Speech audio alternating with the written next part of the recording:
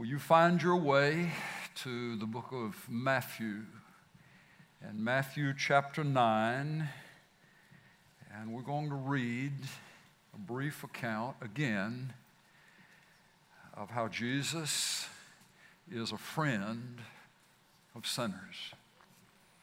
Jesus, the friend of sinners. Anybody in here want to say, I know that to be true because he has become a friend of mine. And I have known the throes of sin. I've known the pull of sin in my life. And it wasn't after I got myself all cleaned up. It wasn't after I extricated myself from all the messes that I was in. But it was while I was in the middle of it that the Lord came to me. And He's the reason that there's been a change. It wasn't because I found the Lord. It was because He found me. Thank you very much. So I believe that the house is full of folks who would say it's true. Jesus is a friend of sinners. Let's want to just read down through this. Follow along if you would. Verse 9. And as Jesus passed on from there, and he's in Capernaum, one of those villages right along the coast of the Sea of Galilee. Evidently, that's where he is. As Jesus passed on from there, he saw a man called Matthew. Now, if you read this same story in Mark chapter 2 and Luke chapter 5, you're going to find that it's a different name. It's not the name Matthew, it's the name what? Levi. Levi. So Matthew and Levi have been considered to be the same person, the same man.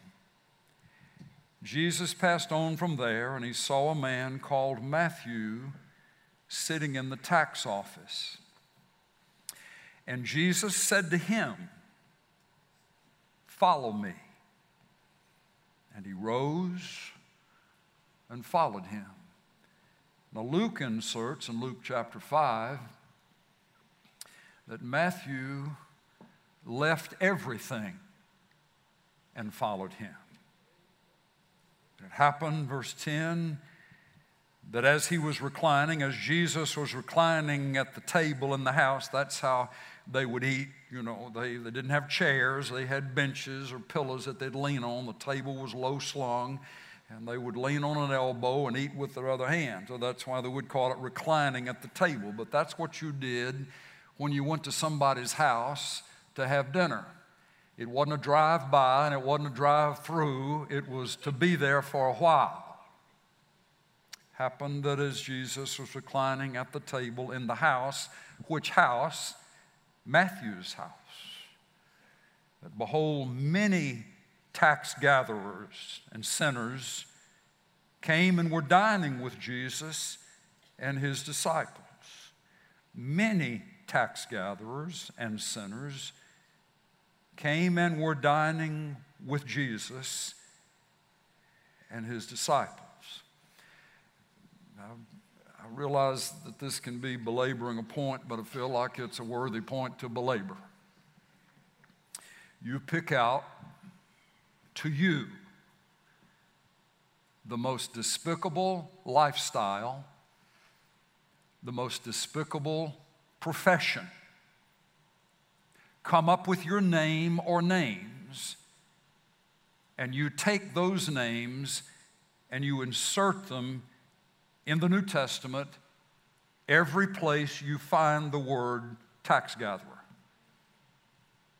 They were considered the lowest of the low, the sorriest of the sorry. They were Jewish men who had agreed to take employment from the Roman government for the purpose of collecting Roman taxes from their countrymen. The Romans didn't care how much more than the base amount the Jewish tax gatherers or tax collectors collected, so long as Rome got its money. So it was understood that the tax gatherers added a fee, added their own commission, and it could range depending on what they thought they could get.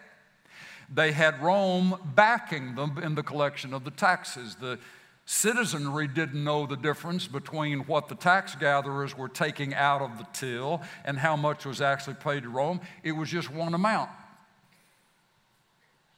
So they were thought of as liars. They were thought of as thieves. They were thought of as cheats. They were thought of as scoundrels. They were thought of as ones in whom there could be no trust placed. They were traitors. They were thought of as traitors, betraying their countrymen and their nation to serve the Romans, this occupying force. To say they were despised is on the light end of the spectrum. They were hated. And it was believed by the ones who were not the tax gatherers, but the ones from whom the tax gatherers would exact the taxes, that they were the worst of the worst. It was a lifestyle, and it was a profession, and it was profitable. They lived in the lap of luxury, typically, with servants and houses and influence because of the wealth that they had amassed. And Jesus walks up to the local tax gatherer, and evidently known by James and John, Peter and Andrew, ones who were involved in the community. They were the fishermen. This was the tax gatherer. This wasn't in Jerusalem. This wasn't in Jericho. This wasn't in a large city. This was a country community, more than likely. The local, known, designated scoundrel, the lowest of the low, the sorriest of the sorry, who had cheated, who had lied, who had stolen. And Jesus walks up to him and says, "Follow me." And it happened, I just needed to insert that a little bit. We read these verses sometimes and these stories sometimes, and we miss the impact at points. It happened that as Jesus was in Matthew's house, and the many tax gatherers and sinners were there dining with Jesus and disciples. And when the Pharisees saw this, now who are the Pharisees? They were the religious police. They were the ones who had God figured out. They could quote your scripture, chapter and verse. They could tell you all the things you're doing wrong, but they were real light on confessing their own issues and their own needs. But they could tell you what you're doing wrong. And they could make sure you understood how mad God was mad at you because of how you haven't done right. The word Pharisee means strict. It means tight. It carried with it a force and a severity that just in the minds of the people who would look at them and would be judged by them as just having no compassion. A lot of rules, a lot of enforcement, a lot of judgment, a lot of condemnation, but mercy or compassion would be hard to find. When the Pharisees saw this, saw Jesus in the house of the tax gatherer with the tax gatherer's friends, they said to his disciples, "Why is your teacher eating with the tax gatherers and the sinners?" But when Jesus heard this, he said, "It is not those who are healthy who need a physician, but those who are sick. But you go and learn what this means. I desire compassion and not sacrifice. For I did not come to call the righteous, but sinners." Jesus walked up to the tax gatherer, sorriest of the sorry, lowest of the low, known far and wide in that community for the scoundrel and the moral incompetent that he was perceived to be, Jesus walks to him and says, "Follow me." So who is this guy? Who is Matthew? Now, this will blow you away. You ready for this? That first book in your New Testament, called the Gospel according to Matthew, is written by this fellow. His name is not included like the Apostle Paul, this letter to the Colossians from Paul, your brother. It's anonymous. The authorship is anonymous. He didn't sign his name.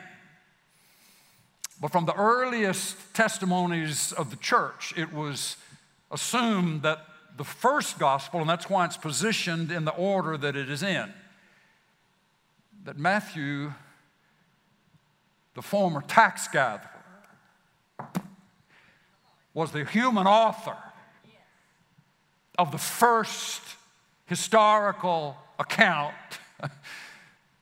of Jesus the Christ.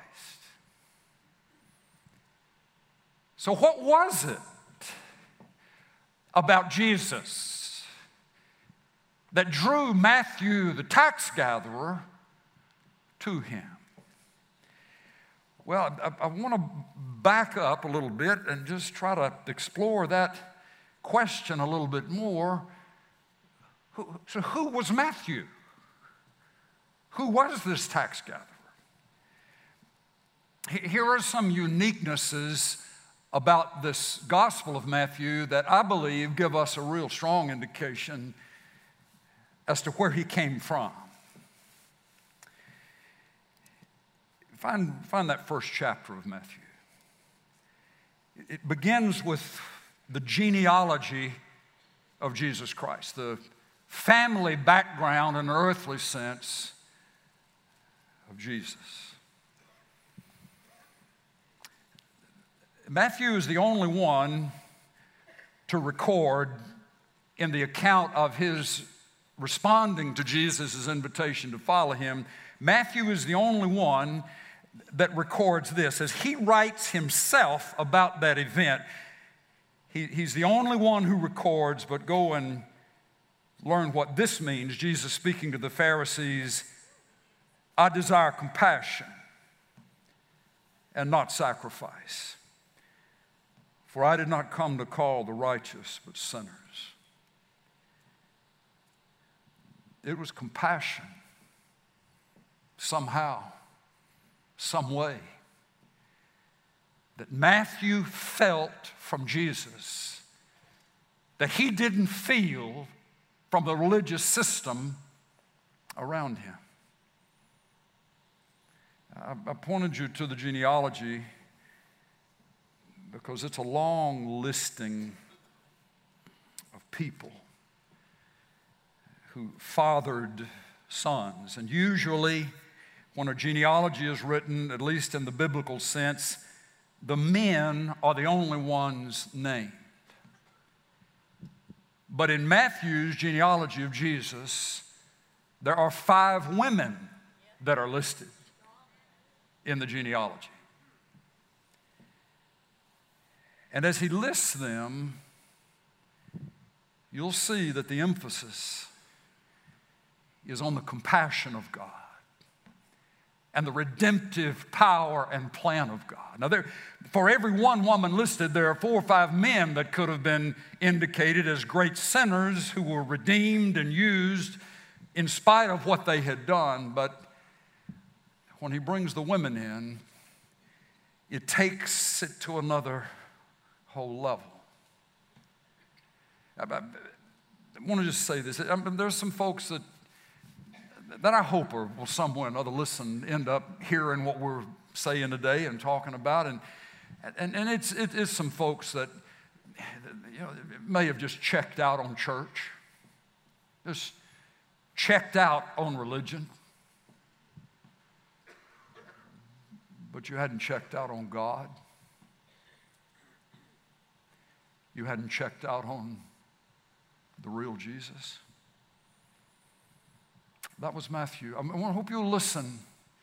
There's something about organized religion that can cause there to be a stuffiness and a sterility and an arm's length toward the hurts of people and the brokenness of lives.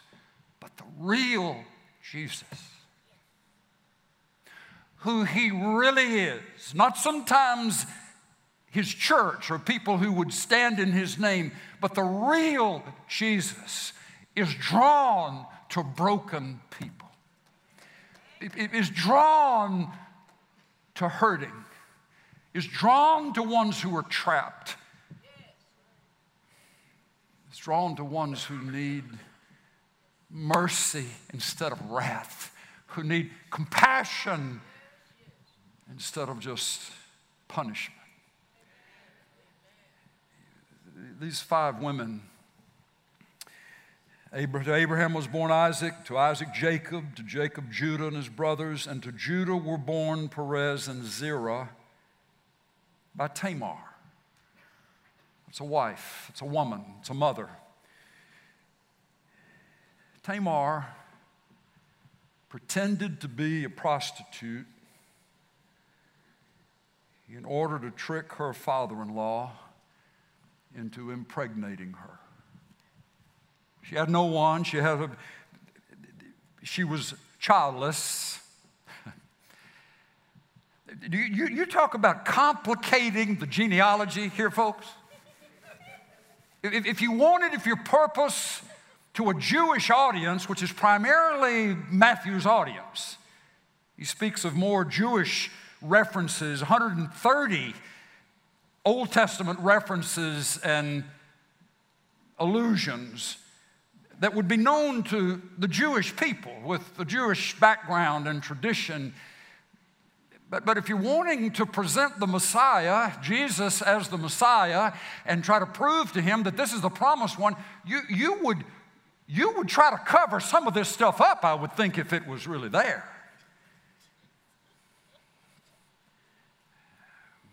But it wasn't the law that won Matthew. It was the mercy of God that won Matthew. He wanted it to be seen all the way back before Jesus of Nazareth was ever born, that the mercy of God and the redemptive plan of God and the surprising ways of God are found even in the lineage of Jesus. So there you have Tamar. Then you move down to verse 5. And to Solomon was born Boaz by Rahab. Rahab, the prostitute who worked with Joshua and the spies and the armies to take Jericho. Rahab, listed in the genealogy of Jesus. Tamar, listed in the genealogy of Jesus. Now lest you think, ladies, I'm hyper hammering the moral vicissitudes of the female gender. I just, even as I mentioned these names, understand that for every one of these women, there are 4 or 5 men listed here that we could point out some specific errors and bad choices and flat out sins, as one will be seen in particular in a moment. So there was Rahab. Verse 5 continues, and to Boaz was born Obed by Ruth. Ruth was a widowed Moabitess. Deuteronomy specifically forbids Moabites by having any opportunity of fellowship with the assembled Jewish people. But there she is. In the genealogy, I'm sorry, I know somebody will think, what can the man be fired up about the genealogy? The genealogy of Jesus. These are real people and real lives, real examples of the purpose of God to pick out and to bring in to his redemptive plan that ultimately affected you and affected me. All the way back. The mercy of God. The mercy of God. The compassion of God. So there's Ruth. Then verse 6, to Jesse was born David, the king. And to David was born Solomon by her who had been the wife of Uriah. Matthew, by referencing Solomon's mother, is pointing to David's sin of adultery and David's sin of murder. Some would even say, some commentators looking into the situation would say that because David was the king and he called Uriah's wife in, Bathsheba, and he slept with her, that was very likely, in their opinion, in effect, rape. She became pregnant. She sent word back to David, she's pregnant. He orchestrates a plan to have Uriah ultimately put to death in a battle. Put at the front line of the heated part of a battle, and then gave instructions for the soldiers around him to withdraw. So Uriah was surrounded and killed. Solomon's mother was Bathsheba. Solomon was the product, in a sense, of an adulterous relationship. Again, complicating the genealogy. But the point is not to try to prove how bad or how good people are, but the point is to prove the mercy of God and the compassion of God, that when repentance comes and brokenness happens and a turning comes, then God can use you again. God can take you farther. God can fulfill your destiny even if you made some stupid or wrong and determined and persistent choices at one time in your life. It's as if Matthew's heart was aching to know that there was forgiveness with God. Because all he would hear, perhaps, from the religious authorities around him was just, you're so bad and you're so wrong and there's no hope for you. So his choice was to just keep going that direction. And he made a pretty good living doing it. But evidently his heart was aching for something more. For something. Even the last woman listed, Mary, the earthly mother of Jesus, became pregnant before marriage.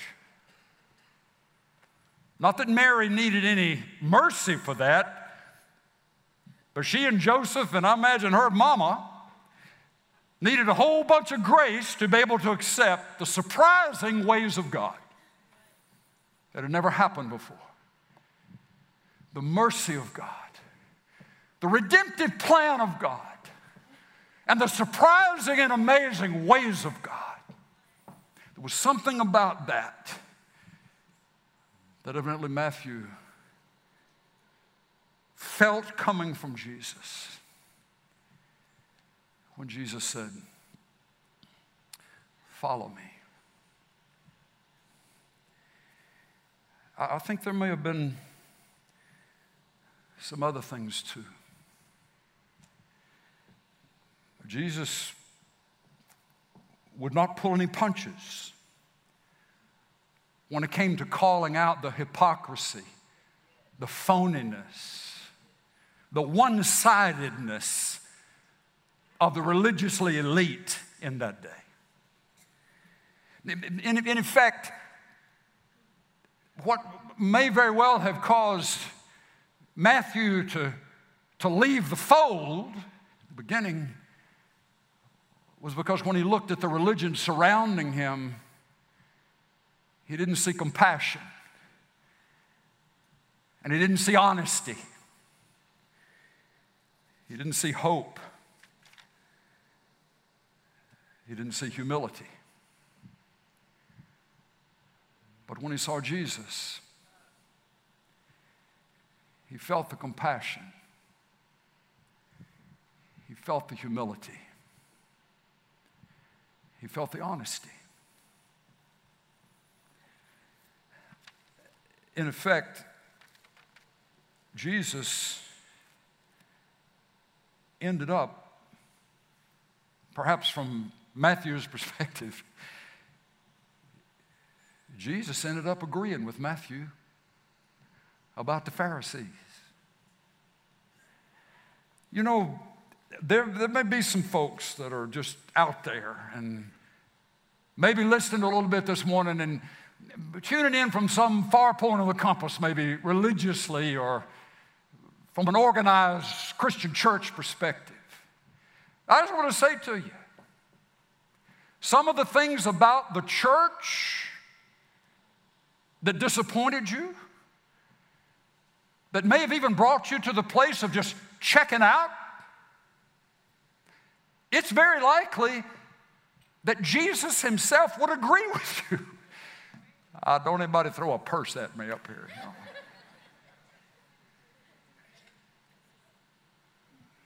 We don't expect our hearts to be. Here's where I'm going with that. And then I want to read a little bit with you about Jesus and the Pharisees. Some way or another, Matthew had a background. He didn't all of a sudden, the moment that Jesus said, "Follow me," he didn't all of a sudden begin to just instantaneously quote 130 Old Testament references. It very likely is that he grew up in the Jewish tradition. Like some folks can grow up in a Christian tradition, a church tradition. It's not necessarily the true church reflective of the true heart of Jesus, but it's got his name all over it. It's got Bible verses everywhere and songs about him everywhere. But shot through, where's the compassion? Where's the honesty? Where's the humility? It can be enough to drive honest people away if what is advertised that we're like Jesus, this is a Jesus place, this is a denomination, or this is a church that's supposed to be about Jesus. But the ones who were there, who were raised up in it or who are around it, honestly,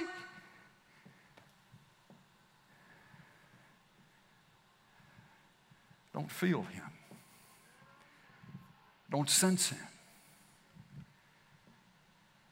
And so we can get the thing confused, Jesus and the church. I just want to say to you, no matter who the pastor is, no matter what the denomination is, no matter how big the property is or what the income is or how large the crowd, the church is not Jesus. Now, that is not to say that the church has no value. Jesus died for the church, shed his blood for the church, raised in order that the true church would be forgiven. But here's the true church: passionate followers of Jesus. Ones who have individually heard, as Matthew would hear, "Follow me." There is a following of Jesus over the following of a pastor, over the following of a denomination, over the following of a position in the church. There is the following of Jesus in the true church. And should it ever be that in a given setting there is a conflict between following Jesus and also following the church, I've already made my choice. Jesus first, the church on down the line. Jesus first. Throughout the book of Matthew, it's Jesus, Jesus, Jesus, Jesus. Jesus healed. Jesus delivered. Jesus raised the dead. Jesus walked on the water. Jesus fed the 5,000. Jesus convened with angels. Jesus saw Abraham, or Moses and Elijah, on the Mount of Transfiguration. Jesus died. Jesus was buried. But hallelujah, Jesus was raised again. Matthew was documented as being there on the day of Pentecost, leading up to the Pentecost. Matthew saw it all the way through. If you had to ask Matthew, Matthew, what hooked you? Matthew, what brought you back? Matthew, what restored an interest in the things of God? I believe with clear, piercing eyes, he would just mention one name, one word. It was Jesus. It was Jesus. Matthew would speak more about money than any of the other gospels. But he's the one in Matthew 13 who says it's like a man, quoting Jesus. What stuck in his mind were the things that meant something to him, obviously, as well as many other things, but you can get some of these evangelists, these gospel evangelists were wired by what they picked up unique to the other ones who wrote about the life of Jesus, things that hit them. It says like a man who finds a treasure in a field. He doesn't tell anybody about it, but he goes and sells everything he's got. And he goes and buys that field because that treasure is worth more than any of the other stuff he had. He left everything, Luke would say, to follow Jesus. It's like a jeweler who comes across a pearl. The jeweler has to sell everything that he or she has in order to buy that pearl of great price. What was it that set you free from stuff, from the security of stuff, Matthew? What was it that became more precious to you than the roof over your head and the chariot in your garage? What was it? You say it wasn't a what? It was a who. It was Jesus. It was Jesus. Matthew 23, would you turn over a few pages? Then Jesus, verse 1. Then Jesus spoke to the multitudes and to his disciples, saying, Matthew now being one of the disciples, the scribes and the Pharisees have seated themselves in the chair of Moses, Jesus said. Therefore, all they tell you do and observe, but do not do according to their deeds, for they say things and do not do them. And they tie up heavy loads and lay them on men's shoulders, but they themselves are unwilling to move them with so much as a finger. But they do all their deeds to be noticed by men. For they broaden their phylacteries and lengthen the tassels of their garments.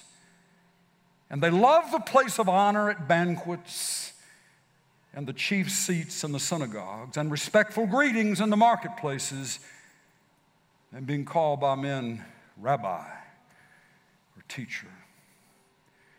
But do not be called rabbi, for one is your teacher, and you are all brothers. And do not call anyone on earth your father, for one is your Father, he who is in heaven. And do not be called leaders, for one is your leader, that is Christ.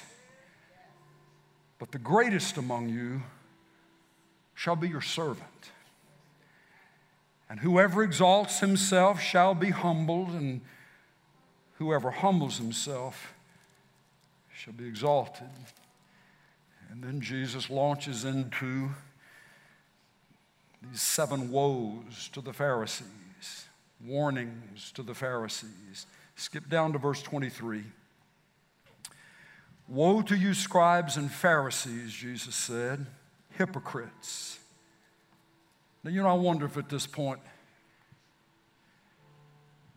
Matthew, under his breath, he is saying, preach it, preacher. Preach it. Preach it. Maybe it was because it was these things about the Pharisees, the religiously elite, the politically, religiously powerful,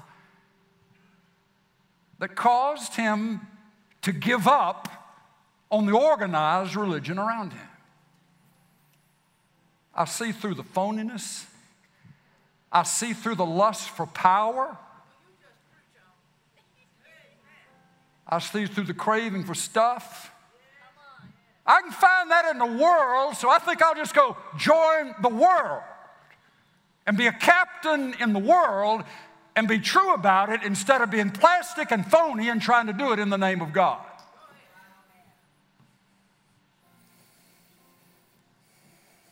Woe to you, scribes and Pharisees, hypocrites, Jesus said, for you tithe mint and dill and cumin, tiny seeds out of the garden. Count out 10, the 10th one.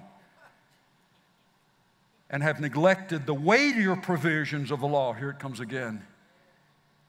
Justice and mercy and faithfulness. Unique to Matthew's gospel. You don't find this in Mark, Luke, or John. But Matthew noted it. And it was important to him. That the things that bugged him about the Pharisees were bugging Jesus about the Pharisees. But he found in Jesus someone powerfully and distinctively different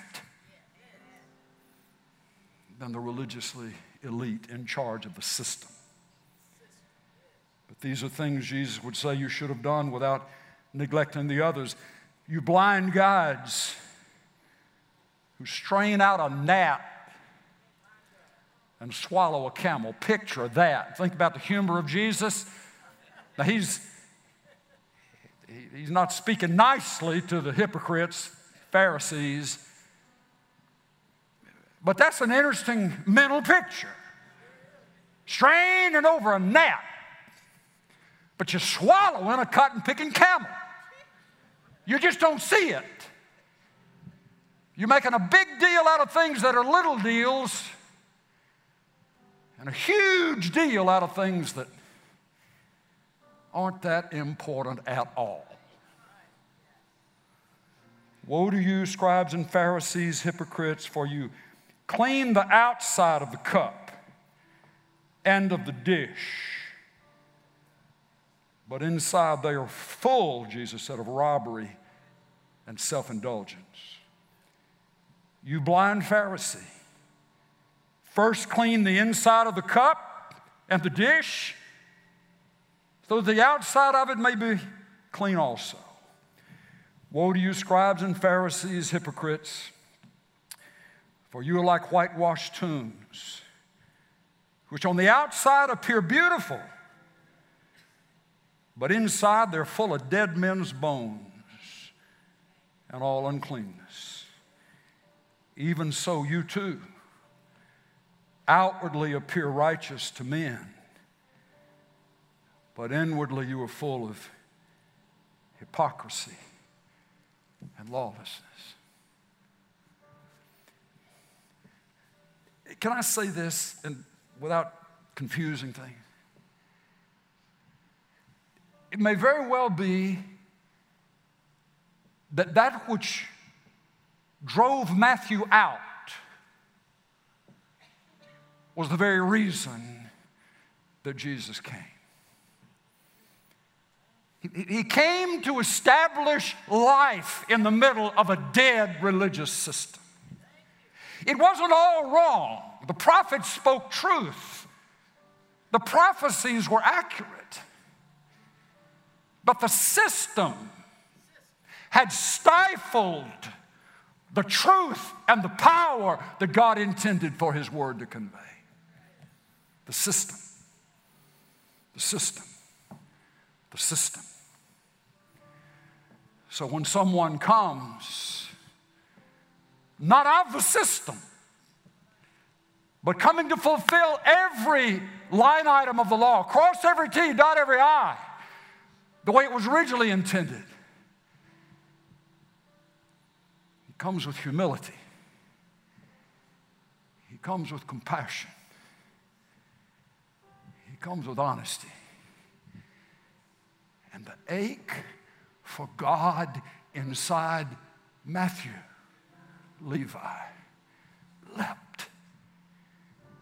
I tell Abby and Ryan, who make their journey in and around and into the country music scene of sorts, I say to them, I bet you, it's not good for a Baptist preacher daddy to say I bet you, but I did that on some Saturday night, and you're looking out into the faces of several hundred or a few thousand folks, and you're playing country music. Some you wrote, some you didn't. If you just headed off into Amazing Grace, how sweet the sound that saved a wretch like me. I once was lost, but now I'm found. I was blind, but now I see. I said, I bet you'd almost have some of those places just break into a church service, made up of some in the crowd who have checked out on organized religion, but have not given up on Jesus. I believe there are millions in America like that. And that what has happened is there's been this understandable and deserved disillusionment by folks who have been influenced in some settings, in some cases, by a plastic, phony, hypocritical craving for stuff and money and wealth. Religious leadership, Christian leadership. And the innocence of children, just the innocence of folks wanting to go on with God, sense that, smell that. And just come to the conclusion, I don't need this. I don't need this. The world will do it better. So I'll just go join them. But even there, sitting behind his tax collector's desk, he wasn't backing his way into the synagogue classroom when Jesus confronted him. He wasn't anywhere near Isaiah. He was in his newfound profession, doing what he had now become good at and known for. But Jesus knew something about him that nobody else around him may have known, that he may have not even known himself. That you belong to heaven's heart. You belong to me.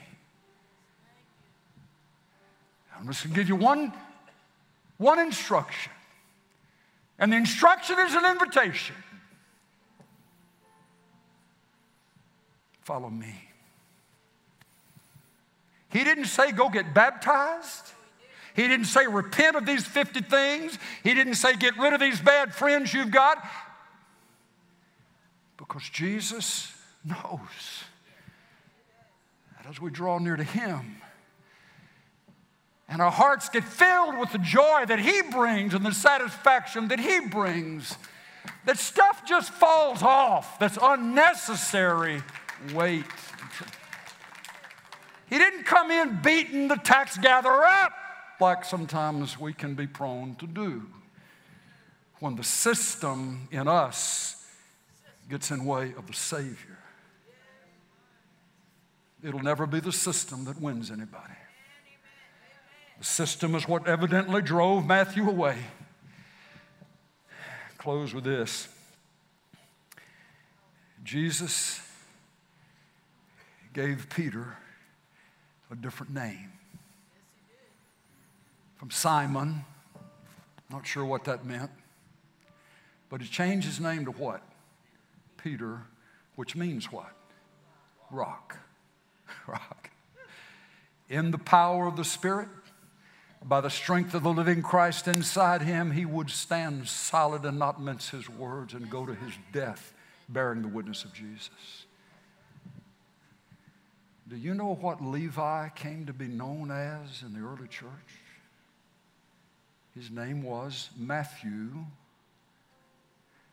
You know what that means? Gift of God. Gift of God. He had been a thief of all men. He had been a stealer. He had been a taker. But now, following Jesus in the hand of the Lord, God says, you're a gift from me. You're a gift from me. You're a gift from me. Somebody out there needs to hear this. Somebody out there needs to hear this. The real Jesus, all he's saying to you today is follow me. Don't look at the church. Don't look at the preacher. Don't look at your past or your present. You follow me. If right where you sit, wherever you are around this world or in this room, to your heart you felt like that is the Lord saying something to you, follow me. Then respond. Respond. Lord, the best I can. I will follow you.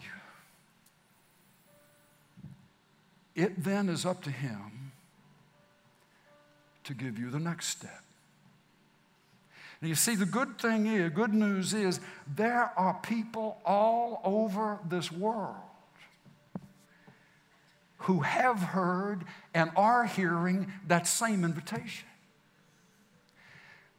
And the true church, the true body of Christ, the true one, instead of the one that's just a name only, there's no problem in the true one with all affection and all allegiance and all loyalty and all priority going to Jesus. You won't get in trouble for saying, I felt like the Lord led me to do this. I felt like the Lord led me to do this, and I felt like the Lord led me not to do it. We've got to be careful with even in this place of the true church where it starts out with a loyalty to Jesus, that somehow we get to thinking that our programs and our plans and our vision for what the church ought to be then has to become the dictated policy for folks who are part of the church. Better watch that, preachers. Looking at myself. They're not our servants. They're his servants. Loyalty to Jesus is to take precedence over every other loyalty, humanly speaking. And there's freedom in that. There's joy in that.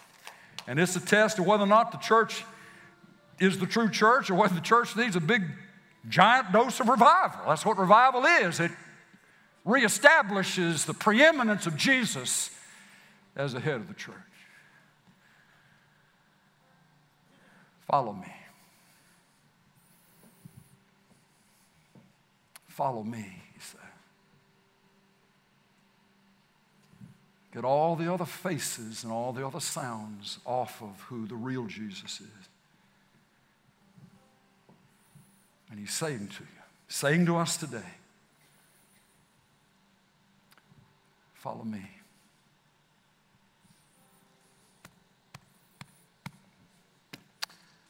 Well, that's it. I just believe somehow, some way,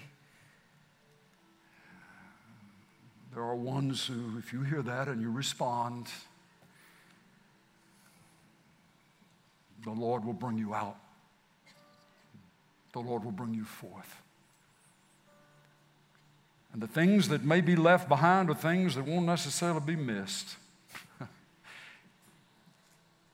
if he requires that you leave them at all. Follow me. Lord, will you please take this wherever this needs to go? Jesus, friend of sinners. Jesus, the friend of sinners, saying to my heart, follow me. Follow me. Follow me. Follow me. Please grant it, Lord, by your Spirit. In Jesus' name.